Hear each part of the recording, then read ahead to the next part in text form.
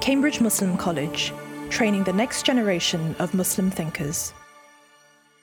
Bismillah, alhamdulillah, wa salatu wa salamu ala rasulillah wa alihi wa sahbihi wa man wala. Rabbi yassir wa a'in ya kareem, waftah bil haqqi innaka al-fattahu al-alim.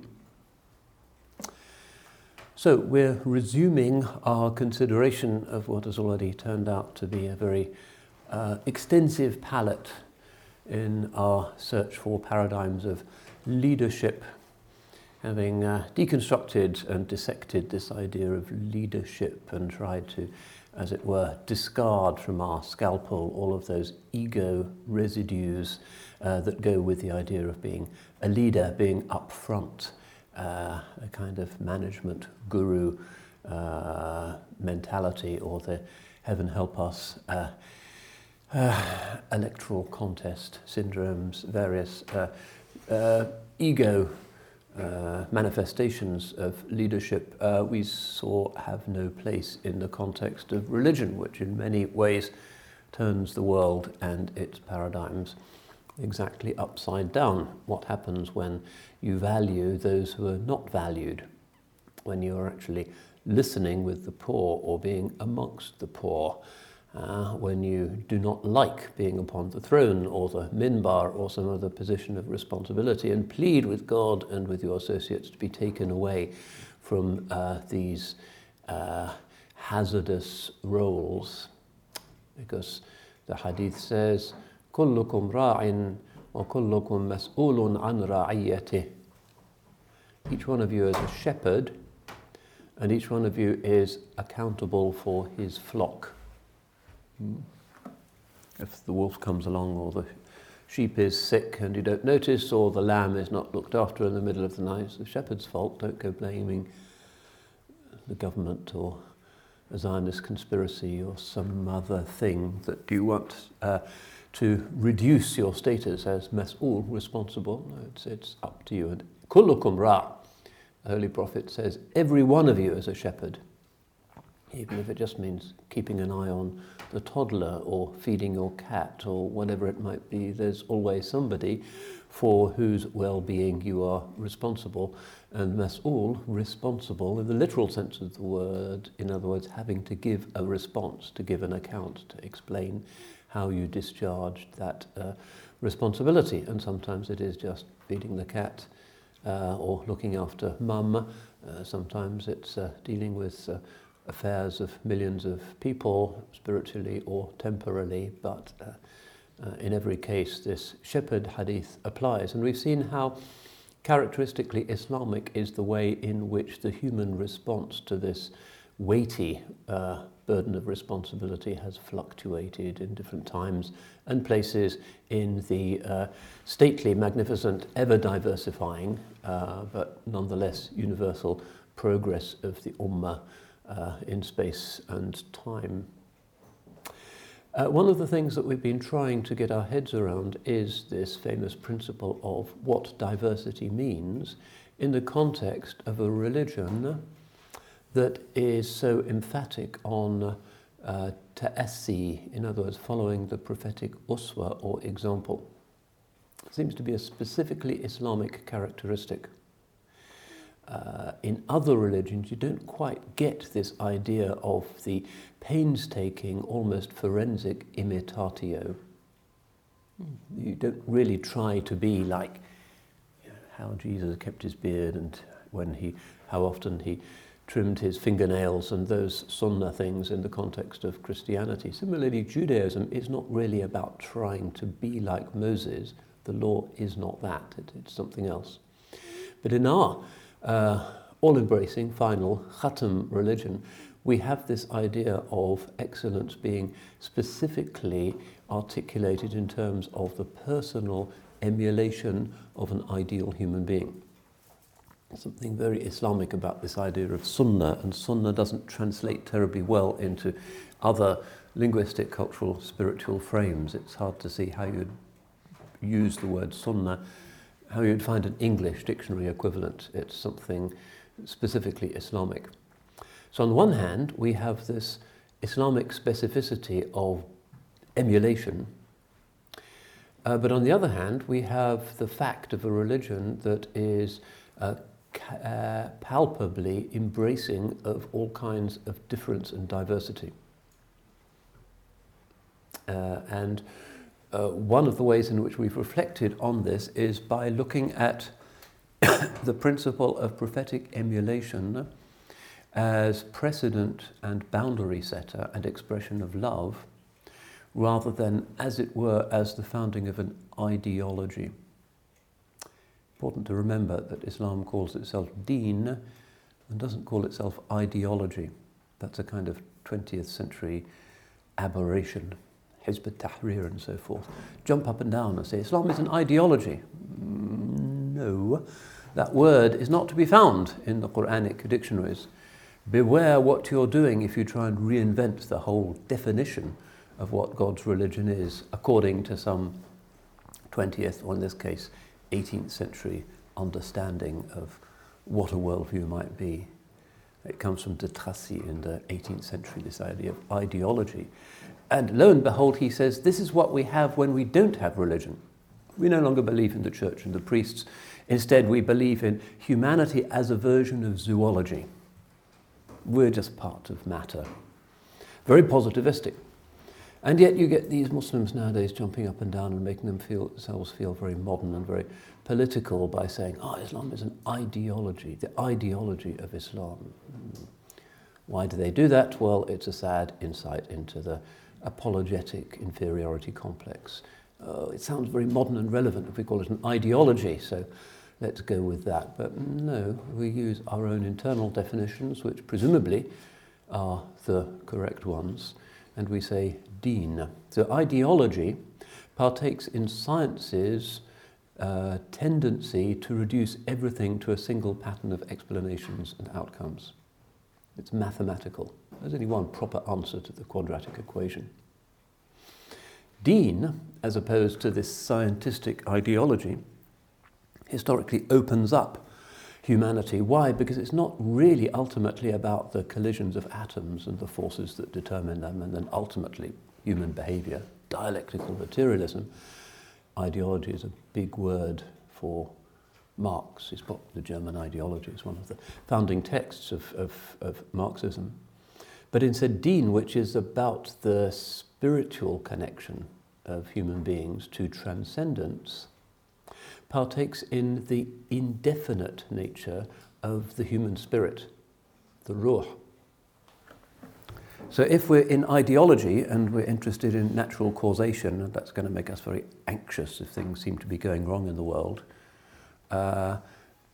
we are essentially reducing deen to the level of a materialistic ideology. And that's why a lot of modern Muslims go wrong, because they think, you've got a socialist republic and you've got an Islamic republic, and they've got different ideologies, but Islam is more radical, different, deep than that, because it's ultimately about that which touches the most indefinable, unscientific part of us, which is the ruh, participates in the divine freedom, and hence is not reducible to a single mathematical calculus of cause, effect, outcomes, but is imponderable, different, and therefore deen becomes the cornucopia of incredible diversity and necessary indeterminacy in all but the most essential practices and doctrines. And this approximativity of the fiqh is one of the things that divides classical Islam from modernistic or Islamist forms of Islam. The pre-modern scholars were happy with fiqh as being the latest stage of the evolution of a discussion, and there's ikhtilaf, and we'll move on to something else. It's approximative. Whereas the ideologists want it to be like, Das Kapital, an absolute, fixed and eternally valid statement of class and money and human relations and how we should behave and how the government should be fixed. That's one of the interesting paradoxes of the Enlightenment. Science is to be the measure of all things. We're just thinking animals, but it's also about freedom, liberty, equality, fraternity. However, science is just about matter, and there's nothing about it that automatically is going to deliver freedom or humanism. might, but there's nothing intrinsically in it that's going to do that. In fact, it tends to limit everything in terms of laws, cause and effect. Deen, that which is from the spirit, can transcend that. And the Qur'an is all about telling us stories about the limitations of human expectations about cause and effect in the world. Look at all those stories. Who could predict materially the outcome of any of them? What really is going to happen to Sayyidina Yusuf? What really is going to be the outcome of Musa's encounter with Fir'aun? What is really going to happen to Ismail and Hajar in the desert? There's always a strange, unanticipated outcome. So that's deen, not ideology. And we need to be really clear about this, because those who are redefining the whole worldview of our civilization are reducing it to something that cannot but be totalitarian, and the result is the same unhappy result as we see with every other totalitarianism. It cannot deal with the flux and the depths of the human condition, and certainly has nothing to say to the possibility that prayer might be answered, for instance. So that's one way of beginning this journey towards trying to figure out how we can resolve the paradox of, on the one hand, sunnah, so this is how we should live, surely, true. And on the other hand, Islam's historic capacity to embrace and to colour and to transform and to purify an indefinite range of different human cultures, presumably including our own. And this is where, this might take us too far afield to discuss it, things like urf and ada are important. Pick up any pre-modern book of Islamic jurisprudence and you'll see how important and authoritative is people's own local custom. Al-ma'rufu urfan kal-mashru'i shar'an is one of the principles of the Sharia. That which is known by custom is like that which is revealed by revelation. The ideologist can't figure that out and freaks out and says, oh, it's not the sunnah, brother. But it's in all of our texts of classical fiqh, in all of the madhabs, and it's part of how our civilization dealt with this idea of sunnah, which turns out to be infinitely deeper than most of us have imagined. So maybe that's a useful problematic to try and resolve as we move through these different expressions of Islamic excellence in these different times and places that we've looked at. And if all of this, as it were, is the spectrum that comes out of the prophetic prism, the closer we get to the origins of it all, the clearer will be Islam's vision of the accommodation rather than the suppression of the natural diversity of human beings. And many of the questions that we have about God's law cannot be resolved ideologically and cannot be resolved through what you might call a fundamentalist understanding of what the early Muslims took the Sunnah to be. So, for instance, just consider if the Holy Prophet ﷺ had only married Khadija bint Khuwaylid, or just one woman in his life, and a lot of Muslims nowadays get fidgety about this, what would have been the operative consequences? Say if he'd married a woman of 30, of a particular height and build and education. All of the Muslims who love to follow the Sunnah, and they should love the Sunnah, would think, I really want a woman like that, who looks this way, who is of this height, who is of that age, who has been married, who hasn't been married, etc. And that would be an understandable form of devotion, like those Deobandi Maulanas who spend long periods of time and even books discussing what kind of buttons the Holy Prophet ﷺ had on his qamis, and that's valid in its way. It's an expression of love. But what would be the operative consequences if they also thought about who they should marry in those terms? Problematic, especially for the women. Yeah, I'm 31, no religious guy's going to marry me, I'm finished. I'll get married at 30 because that's what all the guys with beards think that they should have. It would have very significant consequences. But he marries, sallallahu alayhi wa sallam, 11 or so women, and they're really different. Each one is really different. The first one is older than him, and then Aisha is much younger than him, and then there's Salama, and then there's Habiba, and they're all really different. Some of them are of Jewish origin even. And there's Rayhana, and some are from high background, some are of slave origin. That diversity has been a sign that the idea of sunnah is not meant in a restrictive sense. And there are so many other dimensions of this. And one of them, it seems to me, is this idea, and we hear it in the khutbahs, at least if you're in a Sunni mosque, عليكم بسنتي وسنة الخلفاء الراشدين من بعدي. And the Imam towards the end of the khutbah always mentions their names, Abu Bakr and Omar and Uthman and Ali, and gives a little formulaic expression of the form of perfection represented by each of them. Not which places he conquered or whatever, but what kind of person he represented. And you can see 4 different people, and their sunnah is binding. Each one represents a colour kind of pushed out from the original prophetic brightness, but each one of them really different personalities, if you think about it. What could be more different or heterogeneous than those 4 men? So already in the time of the Salaf and under current circumstances, it's important to recognise this is not something that happened with the Mughals or something, but it's in the time of the Salaf. Human diversity, big human diversity for women and for men in that early sainted generation. So he says, alayhi salatu wasalam, ashabi kan nujum bi ayyihim muqtadaytum ihtadaytum. My companions are like the stars, by whichsoever of them you guide yourself, you'll be guided. It's a nice image.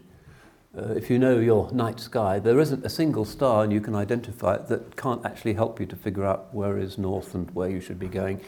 If you're on your mule at night or something, that's how you do it before GPS. It's God's GPS, and it'll be around for long after the satellites have exploded, or it's permanent. And so they too are permanent firmament. And this is not in tension with the idea of prophetic emulation. You don't say, I could follow the Sahabi, but no, I prefer to follow the Sunnah. That's just the early version of people nowadays who are saying, oh, you're following the Shaybani. I follow the Sunnah. This kind of thing that people have in their mind. Well, you could just as well say that about people who are following the ways of Abu Bakr or Abdurrahman bin Auf or Salman al-Farisi, or one of the early great ones. So this idea of human diversity as part of the universality and inclusivity of Islam is right there, right at the beginning of the Islamic package. All of those different personalities, not by their love of the Sunnah and the Holy Prophet and their knowledge of the necessity of conforming to his perfection, homogenized ideologically as socialist man. No, you see those Russian statues from the Stalinist era, and every single one of them looks the same. You know those images sort of in usually bronze things outside some tedious party headquarters, and the guy is kind of standing like this with a torch, and then there's the dawn, and then the woman is holding a hammer, and it's that. They're always the same. Socialist man is the same kind of thing. It's scientific. And the Chinese now are doing the same thing. They call it harmonization. A Procrustean bed, if ever there was one. But no, we don't do that in Islam. We have this idea of the Sahaba, all 100,000 or whatever of them, whichever one of them. Okay, you might say it's a little bit strange if you're stuck in the desert at night and you say, I'm going to look for a particular star, Alkaid or whatever it is. There it is, I can just about see it. I'm going to steer my donkey by that. So maybe that's a slightly odd thing to do, but it'll still get you to your destination. And that's why we say Ahl Sunnah wal Jama'ah. They're not all the same. That is impossible in terms of the eminence. As-Sabiqun al-Awwalun, al-Ashra Mubashara. These great ones are not the same as somebody who converts 3 days before the Holy Prophet's death and doesn't do much. Obviously, it's not ideological. It recognizes human diversity, but in a way that does not ever compromise the all-important Sunni principle of the Sunnah And we really need to understand this, because a lot of our mutual blaming and anxiety amongst Muslims is based on the fact that we differ. And you have a lot of Pakistanis don't understand Islam, and the Saudis are like this. Difference, diversity, is the way Allah has made us. اختلاف ألسنتكم وألوانكم is of His signs, the difference of your languages and colours. And ideology is not into that. It's too scientific. There has to be one proper Chinese citizen.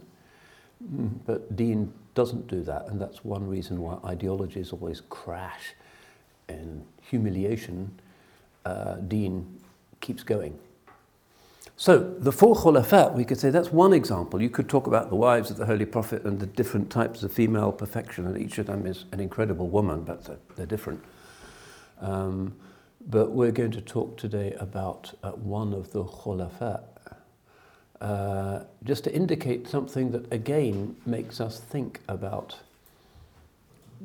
what we're doing when we think of paradigms of leadership. It's not one paradigm of leadership, just be like the Holy Prophet and be identical to that. No, you know the Greek story of the Procrustean bed, the ancient king of Greece who had a bed and he invited his guests to stay on it every night. And if they were too long, he'd cut off their feet.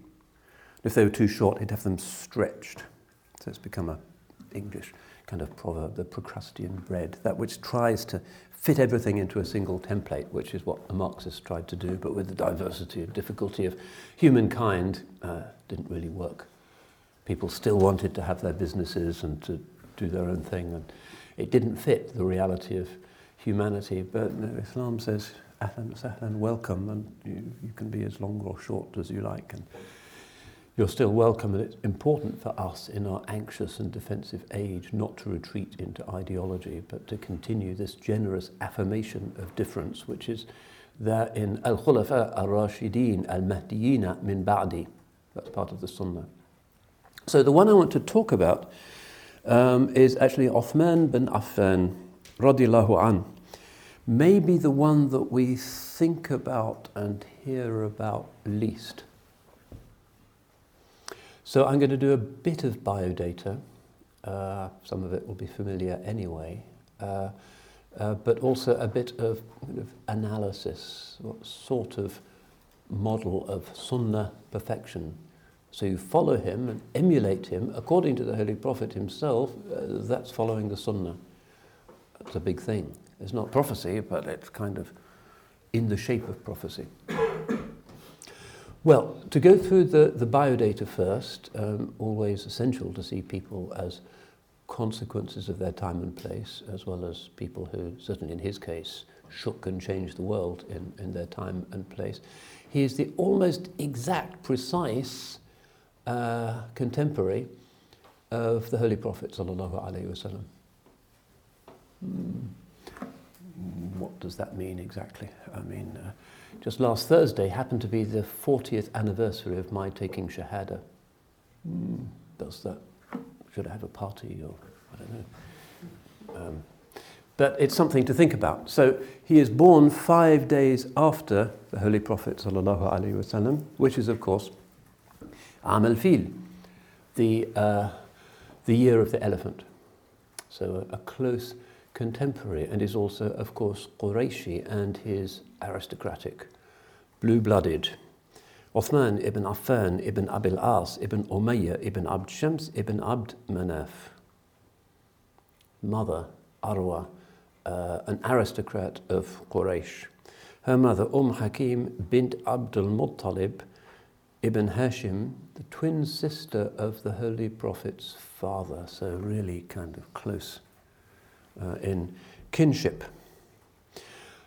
He's one of the first converts to Islam, and the scholars say maybe the fifth. He is converting during Abu Bakr's very secret early da'wah when things are really ominous.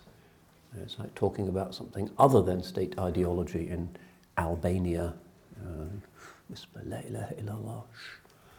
Still places like that today. And that's how it was in the days of the secret persecution. So Ibn Ishaq says that first of the male convert Abu Bakr, then Ali, then Zayd bin Haritha, and then Uthman bin Affan. And that's the earliest Sirah book, and most of the later historians say, so that's really sabaq, precedence in Islam, which is one of the ways in which we kind of rank the Sahaba, the people of Badr, and the people who are the Muhajirun, and then the Ansar. It's different gradations of the Sahaba, although of course it's not always an immediate indication of who should do what, because again, we're not looking at ideology. Remember those, I think it was Himmler or somebody who had party member number 8 or something. He had a little badge saying this, and for them to be one of the first Nazis was a big deal, but that was just kind of ego. It didn't mean anything. But the longer you're with God's Messenger, sallallahu alaihi wasallam, and the more of his tribulations that you share with him, that obviously is a sign that you are trustworthy. So he is a big name convert, and of course this throws the cat amongst the pigeons, and his uncle, Al-Hakam ibn Abil As, kind of goes up to him and physically grabs him, starts shaking him and shouting at him, and then takes him off and ties him to a post in a public place and saying, "Are you going to leave the religion of your ancestors, the deen of your ancestors?" He should have said ideology, I guess, because they were into comply or else. By Allah, I will not leave you until you give this up. But Uthman says, Wallahi ma taraktu ma ana fihi abada. Uthman takes an oath and swears, by Allah, I will never leave this, ever. And eventually, after a lot more shaking, the uncle kind of gives up. And a lot of converts have this experience that, you become a terrorist, you're going to hang out with weird people, you're going to be sold into slavery in Sudan or something. And these are kind of parental freak out that convert parents sometimes experience. But eventually, when you're strong, they kind of reconfigure it, and you give them some flowers and chocolates and remember their birthdays for a change, and it kind of settles down. And this is constant. It's a constant of human nature. People don't want to be isolated from their own flesh and blood. As-sabiqun al-awwalun, Quranic phrase, the first predecessors in Islam. Some would identify with these who were Muslim at the time of the first migration to Al-Habasha, Ethiopia, or who actually participated in it. So he goes, and already he has the Holy Prophet's daughter Ruqayya as his spouse. And together they go to Al-Habasha. And so the Holy Prophet's, one of the first prayers that is recorded of him that he makes for Uthman is that Uthmanu awwalu man hajara ma'a ahlihi. Uthman is the first to have made hijrah with his family, and it's said that he was the first to have done this since the time of Sayyidina Lut alayhi salam. This is recorded in the Hadith collection. So he's taking his family with him, and in Ethiopia they're a sort of sensation, because one of the things that is narrated of him is that he was of very extreme physical beauty. At this time, it's kind of his early 40s, in his prime, magnificent. And also, Ruqayya, his wife, is stunningly beautiful. And this is one of the reasons, it seems, why the Najashi and his entourage kind of melted. And from that time, it's actually been a principle of Sharia that you should never appoint as an ambassador anybody who really isn't good to look at. I don't know if the Foreign Office have the same principle, but I don't know, maybe they'll appoint somebody who's lost an eye and kind of has no teeth to be Her Majesty's representative to Abu Dhabi or Gambia or somewhere, but it's just good psychology that if you're pleading a case, you kind of look magnificent, because human beings naturally are inclined to beauty. So they were kind of radiant and luminous. And one of the Sahaba says, رأيت Uthman bin Affan وما رأيت رجلا ولا امرأة أجمل منه وجها. I saw, he's reminiscing, Uthman bin Affan, and never in my life have I seen a man or even a woman whose face was more beautiful than his. So he was really a sensation, and this is one of the things that is recalled of him. Usama bin Zayd narrates, the messenger once sent me to Uthman's house with a plate of food, so I go in, وَإِذَا بِرُقَيَّةٍ رَضِيَ اللَّهُ عَنْهَا جَالِسَةٍ فشرعت أنظر إلى وجه رقية تارة وإلى وجه عثمان. I went in and there was Ruqayya, Allah be pleased with her, sitting down, and then I couldn't stop looking at Uthman and at her and at Uthman and at her. And when I returned, the messenger said, have you ever seen a more beautiful couple than they? And I said, La ya Rasulullah, never. So pretty dazzling.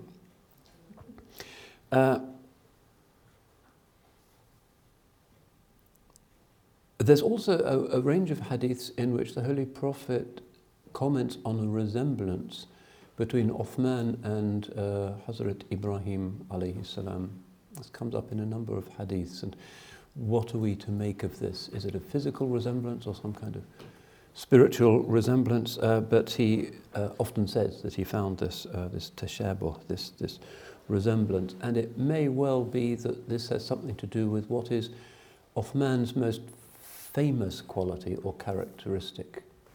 The khatib is on the minbar and he's finishing his khutbah and he says, وَأَصْدَقُهُمْ حَيَاءً Uthman. And all of the people who can't understand Arabic say, Ameen, Ameen, although the dua has finished, but it's just praising Uthman, but never mind. It's a prayer that's already come about. And the one who is most sincere in modesty is Uthman. That's what we say of the third of the four khilafas. And what are we to understand by this modesty?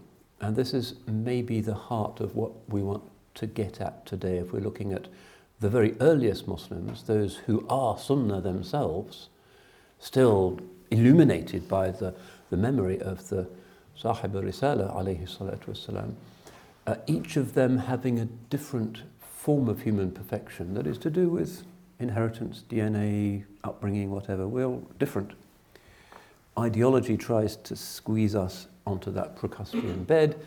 Deen says, let's see what Allah has made of you and see how you can be perfect and represent the Sunnah in a perfect form according to what you are made to be. So, أصدقهم حياء Uthman. This idea of haya seems to conflict completely with our conventional view of what leadership might be. Haya is kind of like being modest. There's sound hadiths in which it was reported that Uthman, even when in the kind of shower cubicle, would be like that and wouldn't stand up. So it naturally hayi, a modest person. What kind of leader is that? Is not like Prince Andrew or Boris or Trump or these people who are now seen as symbols of immodesty. The darkest secrets of what you once did, you kind of blab about it in front of a camera. This is not the Islamic way. And the Holy Prophet says, sallallahu alayhi wa sallam,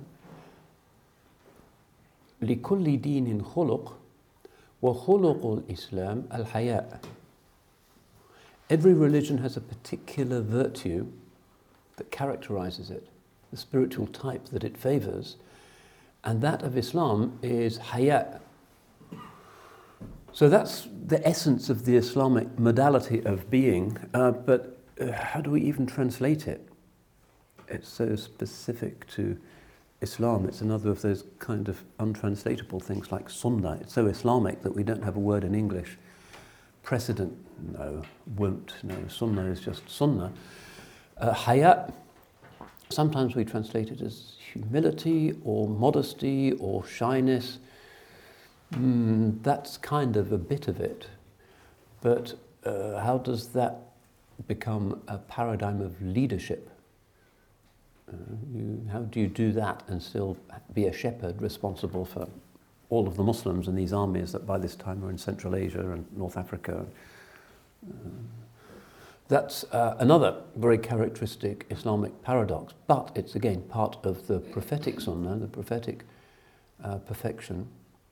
كان رسول الله صلى الله عليه وسلم أشد حياء من البكر في خدرها. The Holy Prophet sallallahu alaihi wasallam was more modest, more shy than a virgin in her tent. Whoa, this is a man with the red turban and the scimitar who's unifying his people, the hero, the warrior, but more modest, more shy than the virgin in her tent, which is kind of for the Arabs' essence. That again is something that you have to work out if you're going to understand what Islam means by its specific form of virtue.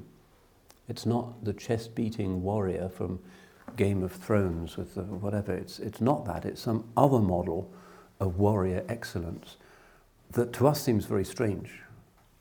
Who is the person who is at the forefront of things, who is the shyest of people? This, in our age of democratic politics, when everybody is there because they want to be there, and modesty, hayat, wouldn't get you very far on the slippery pole of politics nowadays, because it's all about our CVs. You can't get a job unless you boast and tell half-truths. I'm a very dynamic, outgoing person and a team player, and I've done... Islam says, cross it all out. It's a problem for us. But this is, the khuluq al-Islam, the Holy Prophet says it, and it's a sound hadith. And how can we be shyer than the virgin in her tent and get anything done, even argue with the plumber? Shy, it's and one of these interesting paradoxes. But it's a prophetic quality, and it's characteristic of so much of Muslim social existence. Modesty, with the religion of hijab, the religion of niqab, the religion of no seclusion, all of that. Other religions recognize the virtue of modesty, obviously. Immodesty is not appreciated by anybody if they're serious. But we really do these things. It's khuluq al-Islam, characteristic. Look at any group of Muslims and see who sits next to whom. And on a bus in Turkey now, if there's only one place on the bus and the woman gets on, and there's a man who would have sat next to her, he gets up and sits next to a man, and the woman who was there goes and it's his wife, and they rearrange it so that she doesn't have to sit next to a strange man. In the Muslim world, these things are understood. And this is important because we're often kind of dismissed for this, as if we're inhibited or buttoned up or puritanical, and that's not the Muslim way either. Our hayat coexists with a naturalness about every aspect of humanity, including marriage. So it's a modesty that is not an inhibition. And this, in the context of recent news, is kind of important. Because what is the only thing modernity can say about the male-female relation? They're equal. Equality. Liberation is equality. The man and the woman are equal. Now, when some 20-year-old aspiring actress goes to see Harvey Weinstein in his suite at the Waldorf Astoria in New York, and she's alone and he's there, you can say they're equal. Yes. Okay, we can say they're equal, of course, created to be equal. But that is not an adequate account of that situation. It's not enough just to say they're equal, which is what the feminists will kind of want to do. Islam will say, well, no khalwa, no illicit seclusion. The hadith says the shaitan is the third of them. And it will also say, where's her mahram? Her brother should be there, kind of obvious, or her father. But the feminist thing doesn't like that. Equality, of course she can be there. The reality of our messy world excludes any kind of idealistic image of what equality might mean. There are certain realities where modesty is usually in the woman's interest. Usually a society where modesty is respected is one that protects women better than one where people are just predators. Because there's something in the male temperament, man is either a predator or a protector. We're raptors, basically, and it's not necessarily something to be proud of particularly, but the Sharia says, these boundaries. Don't go to his hotel room. Don't go to the island in the Caribbean on the private jet and all of these things. It's not really a very complicated concept to understand. And it's always the women who get hurt in these situations because they end up with the baby or feeling psychologically damaged or trafficked or whatever. If you just say equality, you're not dealing with the reality of the fact that he's stronger, he's a bully, she's the one who's going to get pregnant, he won't. Equality doesn't quite do it. So this idea of hijab and of reserve between the genders it's not really what the feminists like, but it certainly 9 times out of 10 will serve the interests of the female rather than the male. She's on a long-distance bus in Turkey. Does she really want to go to sleep when there's a guy she doesn't know next to her? No. So equality, fine, has to be something else as well. And this hayat, this modesty, which is very much the Islamic ethos, is important. And all of these modernist Muslims who want to be accepted or feel embarrassed by these kind of old customs and say, well, it doesn't really matter and we can just mingle freely and it's cool to socialize. And, well, when they become victims, or when the girls become victims, which is the more usual case in the cruel inequalities of the real world, then they might think, oh, well, it didn't work too well that time, did it? But then they end up, this is, half of our headlines are about what happens when you don't have modesty. So this is the quality of Sayyidina Uthman. And we have to get our heads around the fact that when he becomes Khalifa, the Muslim thing is already enormous. It's the big new superpower in the world. And this man who is so hayi, modest, is in charge of it. So that indicates the radicalness of the human person generated by absence of ego. And we've seen this many times on this journey with these paradigms of leadership, that somebody who really doesn't have ego is really different and strange, doesn't care. You clean the toilet for somebody and it doesn't matter, doesn't even think about it afterwards. And that's different, not just to be committed to the poor, like Karl Marx, but to live with the poor. He kind of lived a relatively comfortable life in Hampstead or wherever it was, even though his wife said after he died, I wish Karl had spent less time writing about capital and more time earning some. But yes, it's human nature. But the Holy Prophet ﷺ prays to be resurrected amongst the Masakeen. That's where he'll be, not with us kind of fortunate, centrally heated Westerners with our nice cars, but with the kind of barefoot Rohingya or whoever is there. That's where to find him, and that's a different kind of leadership. It's moving, troubling, guilt-inducing, but that's religion turns everything upside down, not through some kind of class war, but through something much deeper, which is inverting people's priorities.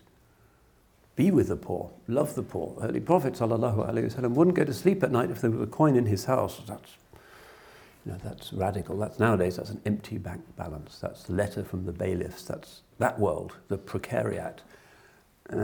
That's where the divine favour is likely to be. So all of these figures represent the real revolution, which is the revolution in the human heart, which is what a new religion brings. So we find he's wealthy, he's aristocratic, and he doesn't care. It's like Imam al-Junayd's statement that zuhud, asceticism doing without, is for the heart to be empty of what the hand is empty of. If you're poor, but you really wish you had stuff, that's not zuhud. Zuhud, which is the quality of all of the prophets, is really not to care. Holy Prophet sallallahu alaihi wasallam, if there was food, he'd eat it. If there wasn't, he'd go to sleep hungry, and it wasn't what he was thinking about. It doesn't become an issue. So that again is kind of radical when you think about it. Not just not to mind being poor and putting up with it, but kind of not noticing it not being an issue. So, عن الحسن قال رأيت عثمان نائما في المسجد في ملحفة ليس حوله أحد وهو أمير المؤمنين.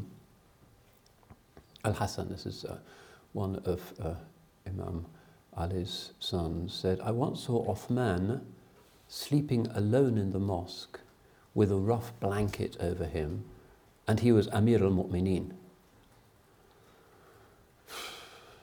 Wow. If you've dealt with sort of rich visitors on CMC tours, for instance, it was really not acceptable. Air conditioning in my room last night, it was so noisy, and what is this CMC, and why did you put me in this hotel with the noisy air conditioner? And really sorry. Please don't stop giving us your £1,000 a year or whatever. Really sorry about the air conditioner. Uthman is not even thinking about how he should be. He's one of the most powerful people in the world already, leading these unstoppable armies.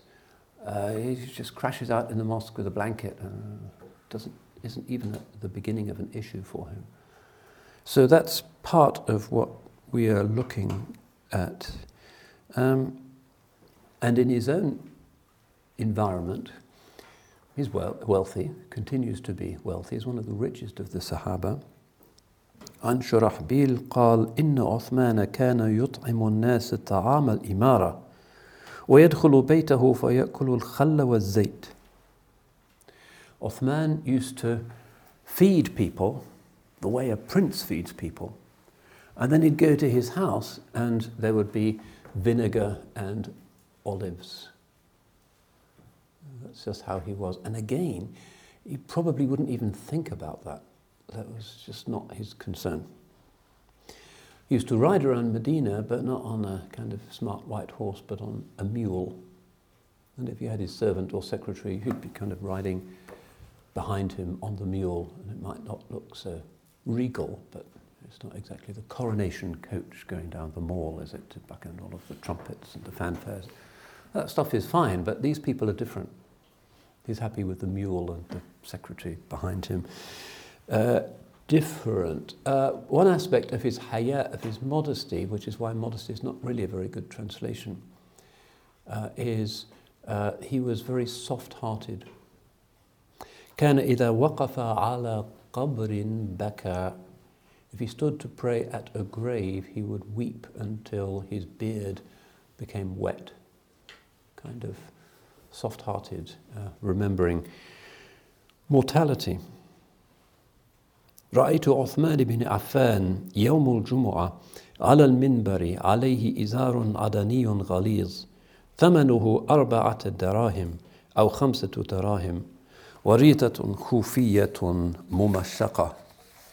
Somebody said, I once saw Uthman bin Affan on Friday. He was on the minbar giving the khutbah. Now and there are legitimate arguments for this, say, the Quran says, خُذُوا زِينَتَكُمْ عِنْدَ كُلِّ مَسْجِدٍ. Be beautiful in every masjid, and that's part of respect for the mosque and for the what's going on there. But Uthman, radiallahu anh, wasn't part of the world of the huge turban and the kaftan and the performance that we have, even though that becomes how it should be, because people naturally are going to respect the dignity of the person up there. You can see the majesty of our civilization there. If he's just in jeans and a t-shirt and kind of standing any old how and his phone is going off and he's just an ordinary bloke, you don't respect the word so much. And this is recognized. You want to see the solar, the majesty of the ulama there, and this is appropriate. But back in those days, I once saw Uthman on Friday on the minbar, and he had a rough loincloth from Aden, which might have been worth 4 or 5 coins, and then a torn kind of shirt which was on him. This is part of the diversity. This is also part of prophetic perfection, poverty and being clean, but not extravagant. And this is what religion brings that is new, because it's not the Byzantine emperor, and it's not the king of Persia, and it's not the emperor of China, where everything is kind of operatic in its magnificence. He was not even thinking about whether he should do that or not, but he just got up to give the khutbah, and it was probably so amazing. The people were in tears, and the paraphernalia wouldn't matter. Another aspect of his, shall we say, aristocratic virtues is his generosity. This is one of the things that he's most remembered for. And this, again, is an aspect of prophetic perfection. وَلَا رَسُولُ اللَّهِ صَلَّى اللَّهُ عَلَيْهِ وَسَلَّمَ أَسْرَعُ بِالْخَيْرِ مِنَ الرِّيحِ الْمُرْسَلَةِ. The Holy Prophet sallallahu alaihi wasallam was quicker in giving than the winds which just come and go, the imagery being that it's kind of unpredictable and spontaneous. It's just like a force of nature. You just give. You don't think, maybe next March I will give sadaqah and I think I can afford £120 and such a charity, and I'll note it in my diary and I'll get a email reminder. And it's not like that. It's seeing the need and immediately here you are. And it's like the wind. It's a nice image. And that was the prophetic way. Sayyidina Uthman radiallahu an was the same, and was famous for a number of key benefactions in the history of the Ummah in Medina when they came, and some of the tribes were not allowing them access to water, and so he paid for a well to be dug, which is the famous Bi'r Ruma, which is still there, and I've been there, and it's actually still, I don't know, somebody hasn't noticed it in Riyadh, but it's still a beautiful place with the palm trees and the water, and it's delicious water. Each of the wells of Medina is traditionally believed to have a different taste, and the Ottoman elite, one of the things they would do would be to have a kind of water evening, and they would sample water from different parts of the world, and kind of, it was like wine tasting or something, but probably ended rather better. And Bi'r Ruma was famous, and it's still, my kids said, it's a very sacred place. He was the one who dug it, which was a big operation in those days before big yellow machines and knowing where to do it and how to. So that was one of the things for which the Holy Prophet asked for Allah's blessings that he spent for that. And the other was the Battle of Tabuk, or the expedition of Tabuk. أنه جهز جيش العسرة.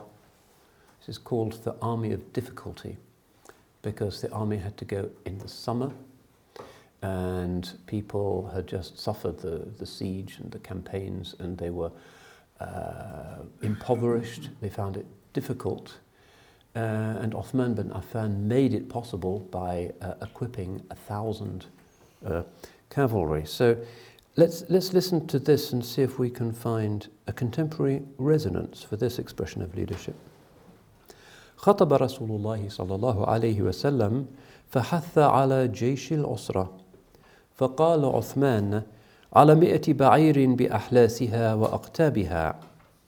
The Holy Prophet صلى الله عليه وسلم gave an address and urged people to participate in the army of difficulty. And Uthman said, I will contribute 100 camels with all of their saddles and accoutrements and reins. قال ثم حث. And the Holy Prophet again urged people.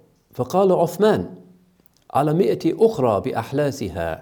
And Uthman stands up again and said, another 100 with its equipment. قال ثم حث فقال عثمان على 100 أخرى بأحلاسها وأقتابها. And so it goes on. فرأيت النبي صلى الله عليه وسلم يقول ما على عثمان من ما عمل بعد هذا.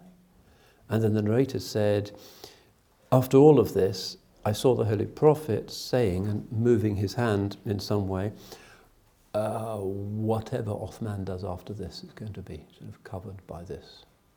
This is an amazing sadaqah that he's giving.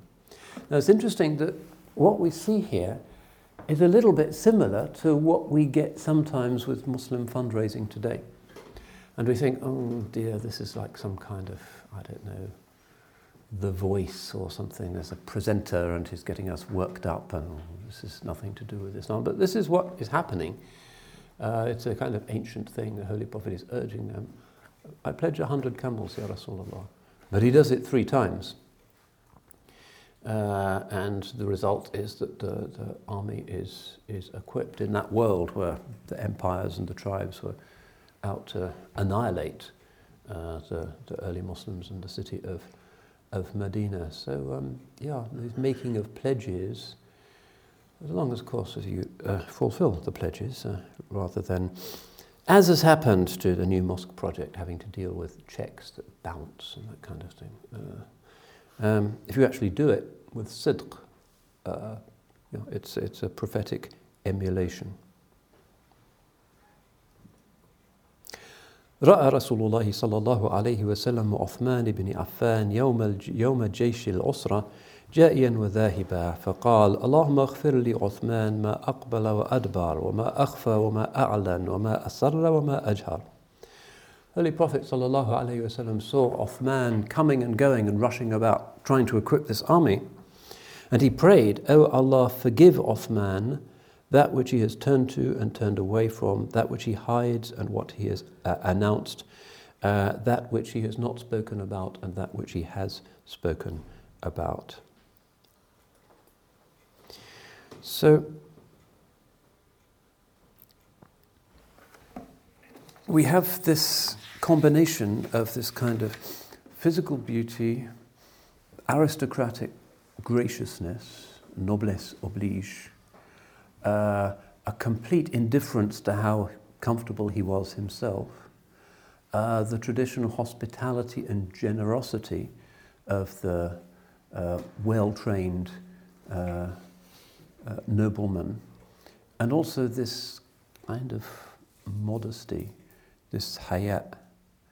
أشد أمتي حياء Uthman ibn Affan. The one in my ummah who has the most hayat is Uthman bin Affan. But there's other things. One of the things that kind of made the biggest difference historically was his relationship to the Quran. He is said to have been in all of Islamic history one of only 2 Khalifas who was Hafiz, memorized the whole Quran. The other was Al-Ma'mun, the Abbasid Caliph, who was Hafiz. So he was somebody who preserved Allah's book by heart and was involved during his Khilafah with making sure that the text that was known by the Sahaba who heard the Holy Prophet recite it fully, and they knew the text, was preserved in some kind of written form that could then be sent out in order to be compared against various variations that were inevitably happening in faraway places. So he assembles a committee in order to make sure that there's a kind of authorized version, if you like, which is the Uthmanic recension. And there's books now which claim to be that Quran, and it's really hard to determine their exact age because they've been through, obviously, 1400 years of historic vicissitudes. But if you go to Tashkent, ancient Shash, capital of Uzbekistan, and you go to the Moye Mubarak Madrasa, which is a madrasa which has a hair from the beard of the Holy Prophet, it's called Moye Mubarak. Next to it, they have a kind of museum of the Quran where they have what they say is the original Quran that Hazrati Uthman was reciting during his martyrdom. So they'll point out the stains on the page that they say are his blood. There's other copies of this. They say there's one in Egypt. Allahu A'lam. But his relationship to the Quran is something that the Ummah has certainly preserved in its memory. His titles also indicative of the kind of leader that he was. He's often known as Dhun Nurayn, the man of the two lights. Maybe this is the most common of his epithets, Dhu an-Nurayn. Sometimes if you see in some ceremonial mosques in parts of the Islamic world, very self-consciously Sunni, they'll have the names of the four Khalifas, and they might have in smaller characters the particular quality of that Khalifa. So he's Dhun Nurayn, the one with the two lights. What are the two lights? Well, there's one net text that indicates that this is to do with two particular forms of divine proximity that he will be granted in paradise. There will be two flashes of light that accompany him in the garden, and there's early texts that indicate that. But the more usual interpretation in the Ummah is that he was the only person who ever married two of the daughters of the Holy Prophet ﷺ, Ruqayya, as we saw, who dies more or less during the Battle of Badr, although she's in Medina, and then Kulthum later on. So the one who has two prophetic spouses, the man of two lights, and according to a narration from Imam Ali, it was the Holy Prophet who gave him this title specifically. So Ruqayya is the mother of his son Abdullah ibn Uthman. So he has his kunya, his patronymic, Abu Abdillah is his kind of informal name. And he is in, because his daughter is kind of dying, so he has permission not to go and join the Battle of Badr, obviously.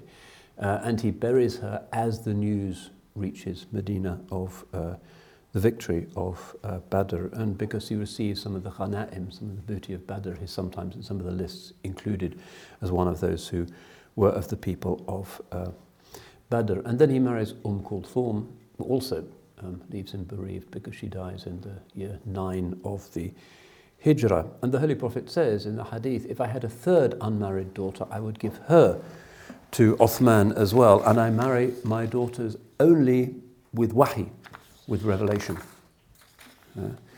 And this is another indication of an aspect of prophetic emulation, which is that you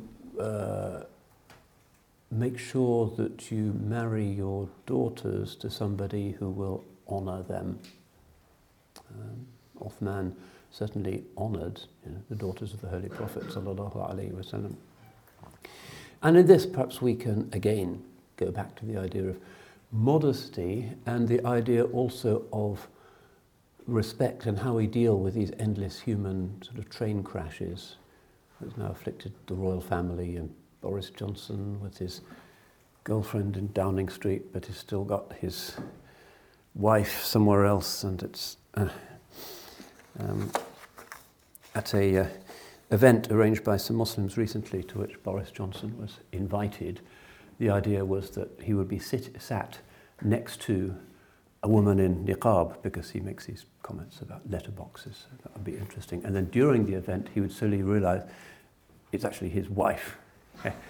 So that's one way of getting onto the front page of the Daily Mail, but it didn't happen that way. But the point is, this is Eros, the Greeks said, was the god that never is defeated.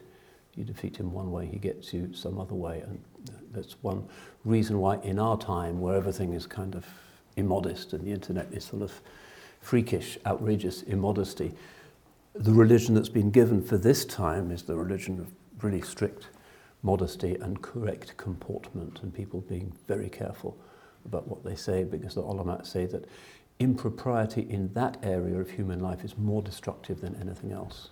It really does very deep damage. So the Holy Prophet ﷺ is obviously choosing men for his daughters, huge responsibility, and this is part of being a shepherd, and gives his daughter not to somebody who's going to have a kind of luxury lifestyle, because he certainly doesn't, but this person who is profoundly decent. And that's a major responsibility for Muslim parents, always. Never mind status, prestige, etc., but somebody decent. And a footnote to this is that so much of the language about Islam and modernity focuses on Sharia disparities. let's get rid of polygamy and let's change those inheritance laws, blah, blah, until everything is gone, really, that isn't just what the West wants. And there's a lot of that chit-chat in the Muslim world as in the West. But actually the real issue, as we see with these people, is not really Sharia disparities, but rather how decently people treat each other. You can have a system that's perfectly egalitarian and irons out any wrinkles, but if people are still unrefined and they're still predators and they're still not compassionate and they still don't have respect, it's going to be a disaster and relationships won't last. You look at the divorce rate and relationships breaking up in modern England, even though they've ironed out any kind of disparity between husband and wife decades ago, but still it's not working. So if we want to set our communities right, which is evidently what we should, because we're dysfunctional very often in this area, sometimes our relationships don't work, just saying, oh, let's have a new ijtihad about inheritance law or something isn't really the most useful place to look, but instead, how can we get people to behave better to each other and with more respect? So it's a kind of inward, akhlaqi, Sufi thing rather than a fiqhi thing. You can't actually change people's behavior through acts of parliament. You can punish them for being bad, but making them not bad in the first place is more interesting and is really the essence of religion. So the idea of the spouse as shahid, as a Sufi rather than a fiqhi category, karramna bani Adam, we have ennobled the descendants of Adam. And Hawa and Adam were the summit of creation, and that which was given to Adam was nothing short of the perfection that everything in the garden partook of. That hemisphere has to be seen as a sign of divine creativity and greatness and needs to be treated with respect, not just with equal rights. Respect and honouring and amazement and gratitude has to be the basis of the relationship, the male-female relationship in any culture. Law is, you have to have good laws. That's not really going to reach far enough into the human heart to make relationships really work. So there has to be hayat, modesty. Don't lord it over him or her or just press for this or that, but just be grateful and respectful and amazed. And the blessings will come. And this is kind of obvious, but nowadays we're so keen on box ticking, and we often have swanky weddings, and a few years later it all kind of comes to nothing, and people tend not to recover fully from that. The hadith says, "At-talaqu yahtazzu lahu arsh ar-Rahman." Divorce shakes the throne of the Rahman. It's abghadul halal, the most detested of all permissible things. So we need to go into those relationships, which should be easy.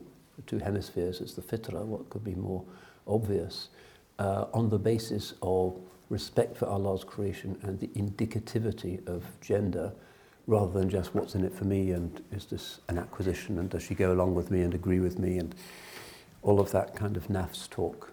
So the decline of the inner akhlaqi Sufi dimension of Islam has actually made the fiqh much harder work, because we're always looking at these books of talaq and things, and counselling and relationships. And that's just kind of an emergency escape hatch, a very occasional thing, rather than something that half of the population should be looking towards. So Holy Prophet ﷺ looks carefully to where he places his family members, his DNA. This is vitally important, and chooses somebody who's not going to worry about the noisy air conditioner, but is a fundamentally decent, respectful human being. He's also known as one of the Sahaba who were most kind of emphatic in their ibadah.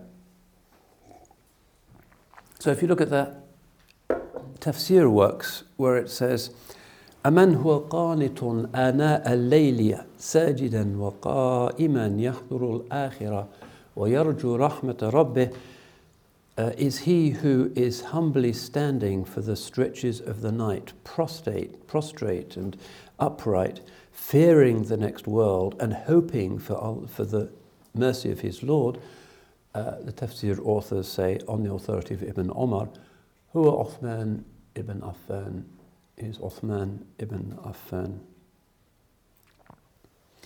And elsewhere in the books of tafsir, where it says, الَّذِينَ آمَنُوا وَعَمِلُوا الصَّالِحَاتِ ثُمَّ اتَّقَوْا وَآمَنُوا ثُمَّ اتَّقَوْا وَأَحْسَنُوا وَاللَّهُ يُحِبُّ الْمُحْسِنِينَ. Those who have iman and do beautiful works and then fear Allah and then have iman and then fear Allah and then have ihsan, Allah loves those who have ihsan. Very interesting verse.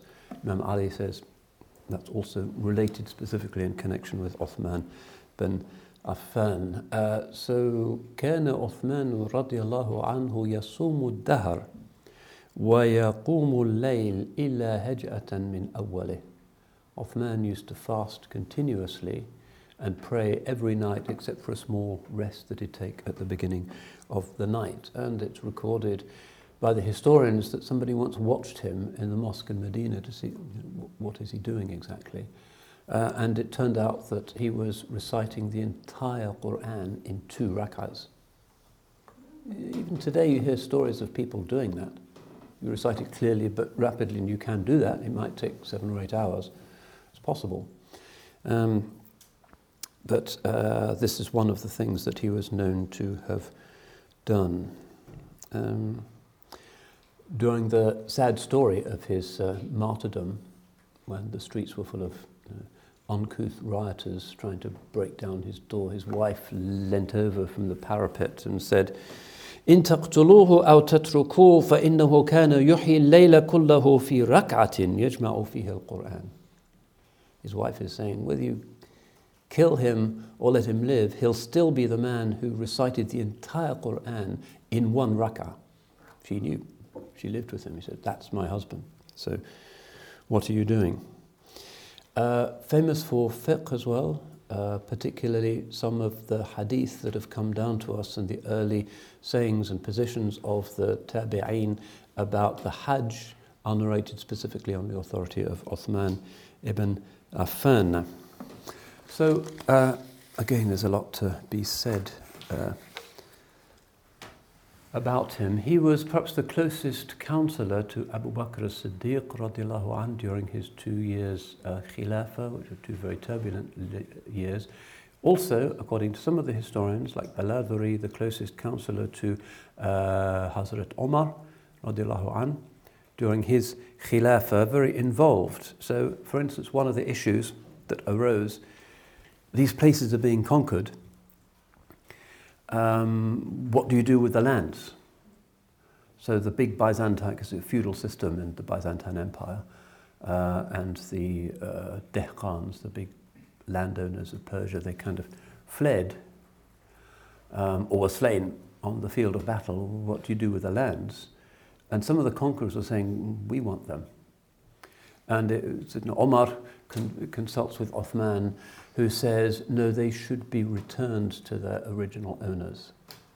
That, of course, has a very big sort of impact on the demography and the balance of wealth in the early Islamic empire, and it's irrespective of whether they're Muslim or not. So the Greek owners, the Armenians and so forth, the Copts, if they're still there, they get their estates back. So Omar accepts this view. Another of the, so much that could be said on this, things that when we think about leadership in Islam remind us that it is pluriform, diverse. And again, a reminder that that is necessary if the Sunnah is not to turn into ideology, is the fact that these Khulafa, Rashideen, Mahdiyin, rightly guided caliphs, the process by which each of them becomes caliph is very different. That's important for us as an ummah. If there was a verse in the Quran saying a ruler must come to power through X, Y, Z, inheritance, he's the eldest son, or he takes power, or whoever's in charge, or whatever, that would be binding upon us.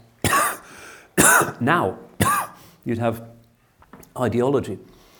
But in fact, by divine providence, the process by which each of these 4 early caliphs comes to be Amir al-Mu'mineen is quite different. So it's by acclamation, the complex, difficult times, the Saqifa of Bani Sa'ida, and eventually a kind of consensus in a very rowdy gathering, the Saqifa of the Bani Sa'ida, that Abu Bakr becomes Khalifa. And then he designates his successor. By Nas, it's going to be Omar, and that's accepted. And then Omar dies, of course, suddenly assassinated. Things are not, it's not expected. What's going to happen now? Now, in the context of the ancient world, there was really only one way in which you could get to be ruler, which was being born into it. That was the Egyptian model, all of those dynasties. That was the Byzantine model. That was the Persian model, China. They all had dynasties. And the word dawla originally meant dynasty. It was the eldest son. And of course in Europe and in England it's the same. It's by primogeniture. Now, in early Islam, there were lots of people who thought, well, that has to be this case for us. But ما كان محمد أبا أحد من رجالكم. Muhammad, as the Quran says, is not the father of any of your men. And his daughters, apart from Hazrati Fatima, who's already ill, have predeceased him. So a kind of imperial idea of primogeniture is not going to be easily applied. But in any case, there's nothing in the Quran or the Sunnah that indicates that that's how it should be. The same Quran and Sunnah that's so detailed about so many other aspects of life, and the book of Wudu is this big, how you get to be Amir al-Mu'mineen, something that's worked out consensually through disputation and trial and error in subsequent generations and centuries of fiqh discussion, but it's not really part of the original thing. So ideology, which is always very politically obsessed, can't really get a handle on this because it's diverse. Each of these four rulers is coming to power through a different process. So how does Uthman express this? How does he begin his temporal leadership? Omar, before he dies, appoints a committee of 6 men who are going to have this discussion in consultation, shura, with the rest of the Muslims. Now, of course, you can't consult people who are in Qayrawan and Kufa and places because it takes 3 months to get there, and it's not going to work. So it's Medina, and Medina, as we saw with our Imam Malik lecture, has a particular paradigmatic representative value. It's a kind of ummah in microcosm. So these 6 men who are chosen by Omar are Ali ibn Abi Talib, Uthman bin Affan, and Abdurrahman bin Auf, who is somebody who ends up unwillingly really chairing this committee, who again is one of the Sabiqun Awwalun. They say he was the 8th convert to Islam and was the one who rallied the troops at Uhud when it looked as if all was lost, and he's the one who shouted and ended up defending the Holy Prophet with a small band of faithful warriors, a person of immense distinction. Sa'd ibn Abi Waqqas, Zubayr, Talha bin Ubaidillah, these are the kind of inner core who have been around from the earliest times, and Omar knows they have only the interests of Islam at heart. So Uthman is on that committee. And they have 3 days, and the decision has to be on the 4th day. It's not like choosing the Pope, where you get all of these old guys from Bolivia or wherever, and they sit together. Supposedly they have their discussions in Latin, but I don't know if it's quite like that. And they're not allowed out until they've chosen a pope, and there's camp beds, and they bring in pizzas and things, and they have to decide who's the pope, and then the white. You know the whole drama, the operatic aspect of that. Well, these people are given 3 days, despite the trauma. Sayyidina Umar would have sorted this out, but he's been stabbed. Abdurrahman bin Auf chairs the committee, but says he will not stand. He will not become the Khalifa. لست بالذي أنافسكم على هذا الأمر. He says, I'm not going to compete with you in this matter. But he presides, so he asks each of them in turn, would you do it? Starting with Imam Ali, who's the Holy Prophet's cousin, son-in-law. Ali does not speak. Az-Zubayr says it has to be either Ali or Uthman. Uthman says it should be Ali. Sa'd says Uthman. Majority kind of in favour of Uthman, because remember he's been the kind of prime minister or the deputy for Abu Bakr and for Omar, and was trusted with two of the daughters of the Holy Prophet, Dhul Nurayn, etc. And I didn't mention the other titles. Dhul Qiblatain, he prays towards the two Qiblas. Dhul Hijratain, he participates in the two Hijras. He has a lot of these kind of dual titles. So a person of real distinction. And then they go out to sound out the people in Medina, and the consensus seems to be in favour of Uthman. The fourth day comes, they have to have a decision. Abdurrahman bin Auf goes out for Fajr, prays in the mosque, and it must have been a pretty intense prayer. فَلَمَّا صَلُّوا الصُّبْحَ اجْتَمَعُوا وأرسل عبد الرحمن إلى من حضر من المهاجرين والأنصار وأمراء الأجناد ثم خطبهم. So after the prayer, Abdurrahman bin Auf asks people to stay, and then he sends out messages to the heads of the tribes and the Muhajirin and the Ansar and the military leaders, and then he stands up and speaks to them.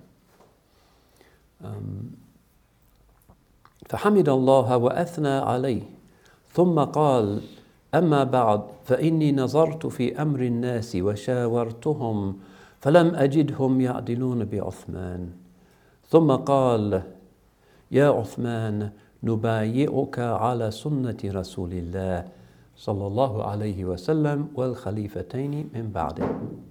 So he stands up to give the speech. He praises Allah, and then he says, to proceed, I have looked into the public affair, and I have sought their counsel, and I have found that they will not choose anyone other than Uthman.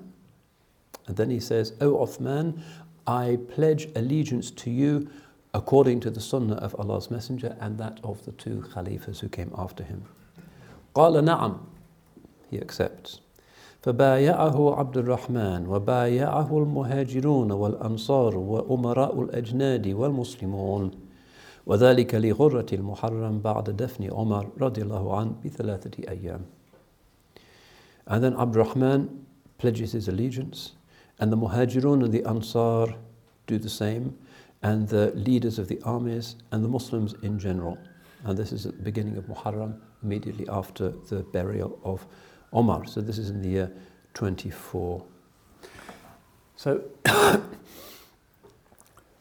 it is interesting that the royal principle, which was so universal at the time, doesn't really manifest in any of this. Now, in certain forms of early Shi'i Islam, the idea of primogeniture seems to be evident, even though Ali is not the son of the Holy Prophet, he's his cousin, son-in-law, married to Fatima. So according to the royal understanding of things, he's the heir apparent, the next of kin. So it should be he. So even though many of those who became what academics call the proto-Shia, those who thought it should be Ali, were focusing on his spiritual and historical eminence, there were some also who in the background thought, well, it has to be succession. This is what everybody does. And sometimes some of the theorizing about the Ahlul Bayt, when it gets larger than its due proportion and is no longer in balance, tends to adopt some ideas of primogeniture as some kind of divine right of kings idea, which is clearly not what these people are doing and clearly has no basis in the text of the Quran. So we can talk a little bit about some of his innovations when he actually was a leader. He continues the conquest, and it's always worth bearing in mind that these conquests were done actively with the cooperation of local populations.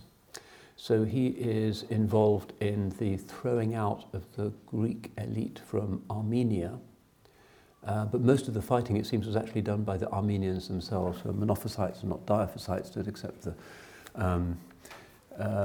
theology of the great church in Constantinople. And it's the same with the conquest of Egypt under Omar, that there's a lot of resentment in religious minorities in the very cosmopolitan, complex, ancient world that is used by the early Muslim conquerors and finds the conquerors as being people who offer a much better deal than the Greek emperors ever did, the Jews in particular, who were more or less subject to systematic persecution, pogrom and annihilation, suddenly found you can go and live in Jerusalem again.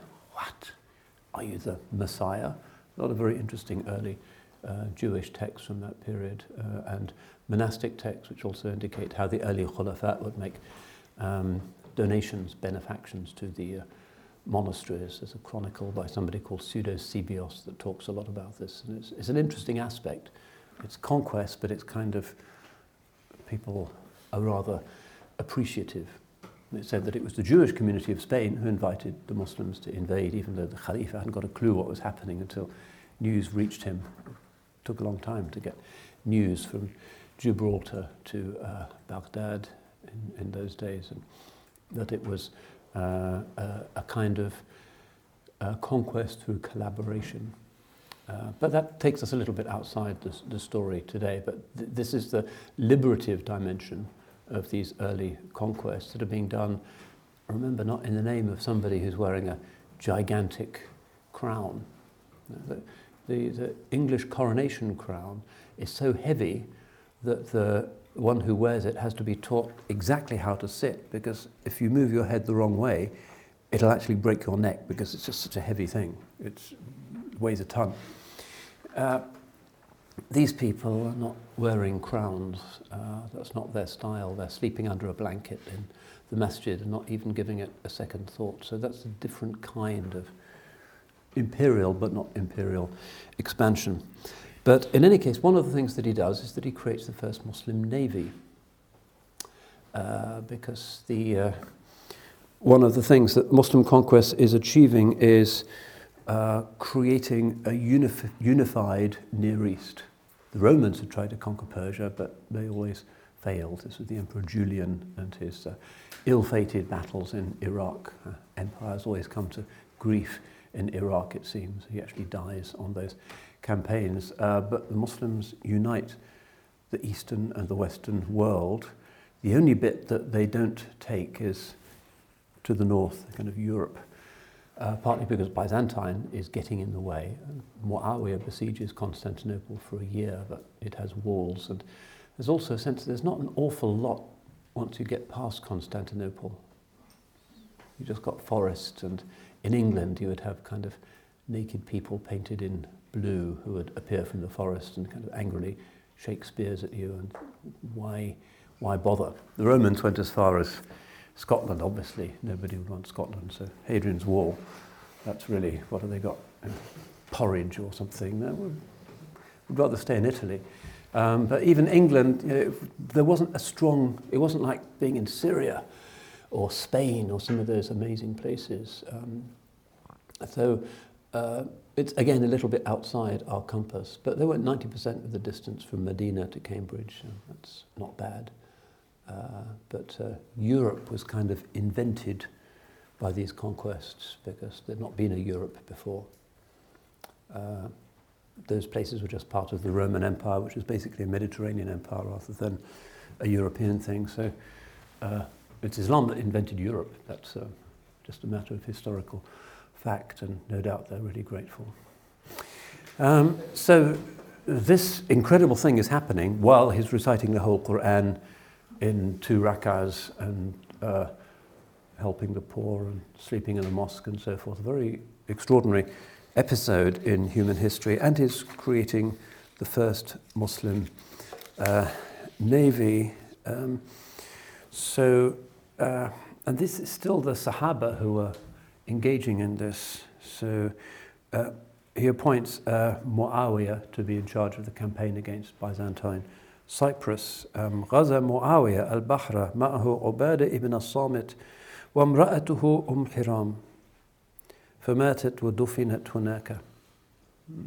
One of the sort of permanent consequences of those conquests was that maybe the generals, nobody really knows what became of them, but the Sahaba and the Tabi'een still buried in those places and define, as it were, the subterranean deep roots of those places in Islamic terms. So Muawiyah's invasion of Cyprus with Ubadah ibn as-Samit, who again is one of the great 10 promised paradise, his wife Hiram, who had been the wet nurse of the Holy Prophet ﷺ, is on the campaign and dies in Cyprus. And if you've been to Cyprus, an EasyJet goes to Larnaca, that's the cheapest flight. So you land at Larnaca, look out of the window of this plane while everybody is doing their scratch cards and thinking about their duty free. You look out of the window and there is this salt lake and a dome, and that's the tomb of Hiram, one of the Sahaba. And it's, if you actually get to go there, it's very close to the airport. It's a wonderful kind of peaceful place, very simple, and somehow still, maybe it's imagination, maybe it's something deeper, has something of the determination and the sincerity and the humility of primal Islam. Definitely a place to visit. So these people who've not really been outside their tribal hunting grounds before are now everywhere and are becoming spiritual hubs for everywhere. So that's the Hala Sultan Tekke near Larnaca. And until Ataturk put an end to such things, Muslim ships and the Ottoman Navy, whenever they went near Cyprus, would always fire a salute in order to respect Hiram and fly their flags at half-mast out of respect for her. So there's a Muslim navy, Rhodes is captured, the Byzantines counterattack, the famous Battle of the Masts, Ghazwat Dhat al-Sawari, which is one of the great sea battles of history. And a lot of other strategic important decisions. So the port city for Mecca is now no longer Shu'aibah, but will be Jeddah. So the city of Jeddah in Saudi Arabia kind of becomes significant as a result of this geographical decision. He sends embassies everywhere. So the first Muslims who go to Ceylon, Sri Lanka, are his ambassador to the king of Sarandeep, and there's a shrine for them there to this day. He sends the first Muslim embassy to China, apparently under Sa'ad ibn Abi Waqqas. They go by sea, which must have been quite a journey. And the Hui Muslims to this day consider that to be the beginning of Islam in China.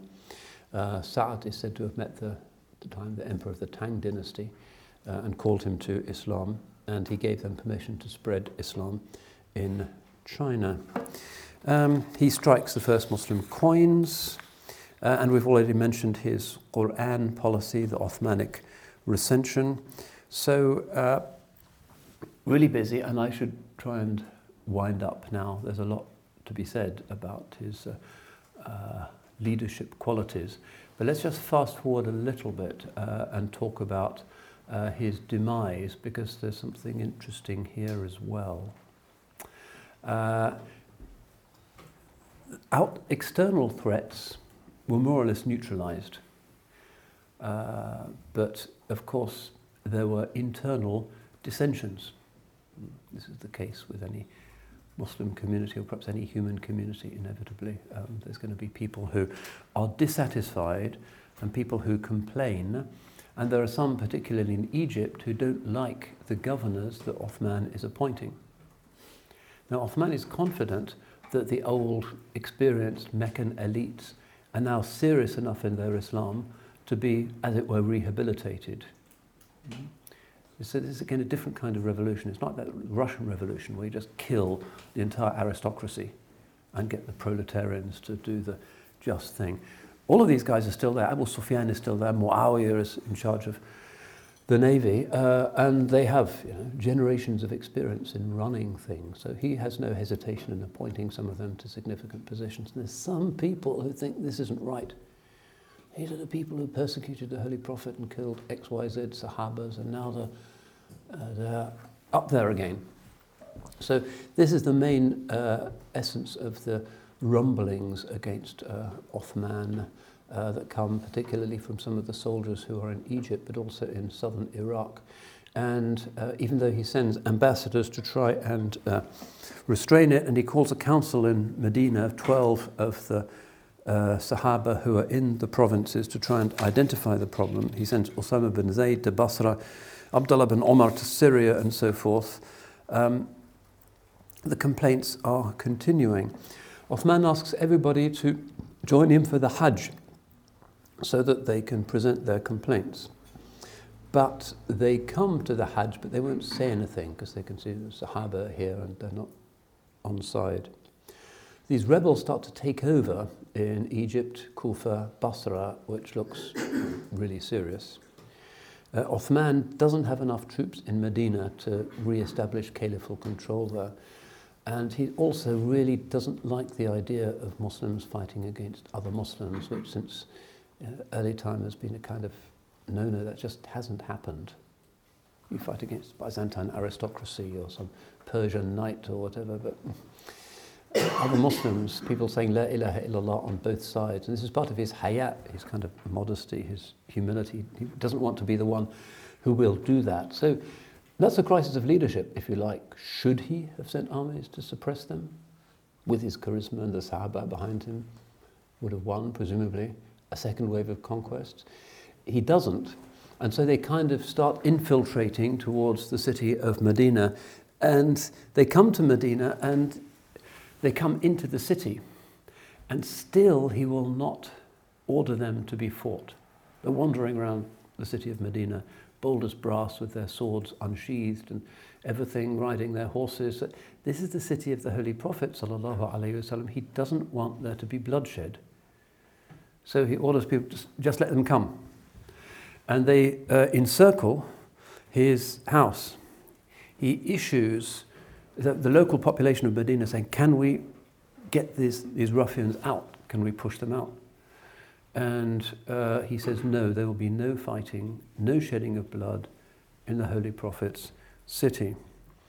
The rebels then kind of use force to prevent him from going out to the mosque. And they won't allow any food to enter his house, and they're just around his house protesting. There are some small skirmishes. Al-Hassan bin Ali, who is there at the door, is wounded, defending the house from the skirmishes. And then you have these famous exchanges between Uthman and sometimes his wife, who are on the roof of the house trying to reason with these people. He's doing it directly. صعد عثمان, this is in Bukhari, صعد عثمان يوما على السطح فسمع بعض الناس يقول ابتغوا إلى قتله سبيلا. So Uthman goes up to the roof and he hears some of these people saying, we're going to kill him, find some way of killing him. فقال والله ما أحل الله ولا رسوله قتلي. And he says, by Allah, neither Allah nor his messenger have made my killing halal. سمعت رسول الله صلى الله عليه وسلم يقول لا يحل دم امرئ مسلم إلا بإحدى ثلاث كفر بعد إسلام أو زنا بعد إسلام أو قتل نفس بنفس. I heard the Holy Prophet himself saying, the blood of a Muslim man is not halal unless three things have happened. Kufr, after Islam, or zina, adultery, without any excuse, or murder.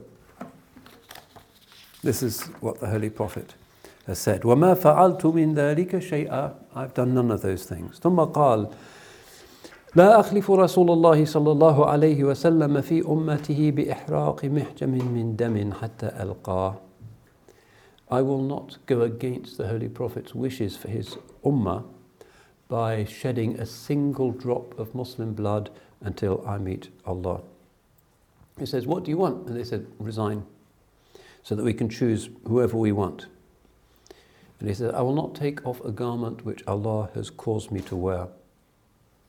وَإِمَّا أَن تَقْتُلُونِي فَوَاللَّهِ لَإِن قَتَلْتُمُونِي لَا تَتَحَابُّونَ بَعْدِي أَبَدًا وَلَا تُقَاتِلُونَ بَعْدِي عَدُوًّا جَمِيعًا. So he makes this prediction, which is still absolutely upon us today. He says, if you kill me, you will never love one another ever again. and you will never be together again against any enemy. It's kind of talking to the whole ummah. If you kill me, that's the end of the unity of the ummah. You won't have this mutual love ever again. Muslims will not be completely united. Ala qalbi rajulin wahid, with the heart of a single man. And you will never again be united in confronting an enemy. And then they start shooting arrows. Some of them climb the back wall. It's just a house. حتى دخلوا على عثمان رضي الله عنه وهو قاعد والمصحف في حجره ومعه امرأته والناس فوق السطح. And then they burst in on Uthman while he was sitting, and the Quran on his lap and his wife beside him, and there were people on the roof. And then somebody called Ibn Ramad attacked him. His wife Na'ila throws herself over her husband to protect him, and her fingers are cut off. Uthman is killed. ثم خرجوا هاربين من حيث دخلوا, and then they run away fleeing in the direction from which they'd entered. So his wife Na'ila, even though she's wounded, goes out to give the news. فلما دخلوا وجدوا عثمان مذبوحا فانكبوا عليه يبكون. And when the people came in, they found Uthman had been stabbed to death, and they kind of were weeping and threw themselves upon him. And the news came to Ali, Talha and Zubayr, فكادت عقولهم تذهب لعظم الخبر, and they almost lost their minds, so immense was this news. قال Ali said, كيف قتل أمير المؤمنين أنتما على الباب قال لم نعلم. So he says to his sons, Hassan and Hussein, who according to most of the historians are at the door defending the house, how could you allow the Amir al-Mu'mineen to be killed when you were at the door? And they said, we didn't know. The rebels are pursued, most of them are killed. Uthman buried 3 days later after a khilafah of 12 years as a shaheed. There doesn't need to be a ghusl, a washing of his body.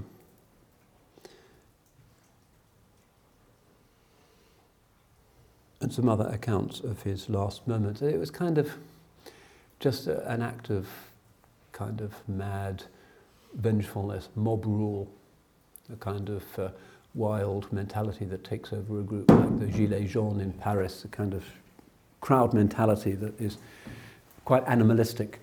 And of course, they're mortified, many of them, at what has been done, and it's only Imam Ali, Karamallahu wajhahu, who comes afterwards, even though he's traumatized by this event and had no part in it, who manages to bring the Muslims together again. But from that time, where he says, you'll never love each other all together again, the Ummah has had these fitnas within it.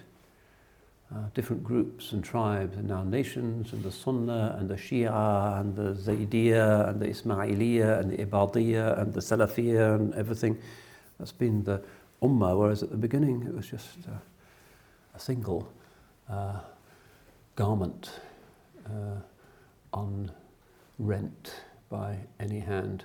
So yeah, it's a climacteric moment, but we live in dunya, and unity of a huge human collectivity in dunya is rarely to be sought. This is just how things are. But that is not the key memory that we have of him. Instead, we have the memory of the man who was the man of modesty, but the man who built this great navy, and the man who sent the army against Constantinople, and the man who said that the Byzantines can have their lands back once it's been conquered, and the man who slept under a blanket in the mosque, and the man who married two of the daughters of the best of creation, sallallahu alaihi wasallam. Extraordinary. So the take-home really is, leadership is not about kind of standing up straight, beating your chest, and being the alpha male Tarzan.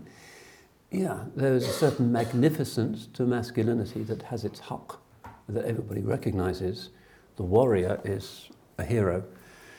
But the warrior without ego, that's a more interesting personality. The one who is not Tarzan roaring and beating his chest saying, look at me, but the one who is dignified because of lack of ego rather than because of self-regard. That's the Islamic ideal, the prophetic ideal, which is why these people also represent Sunnah. By any of these stars, you'll be guided.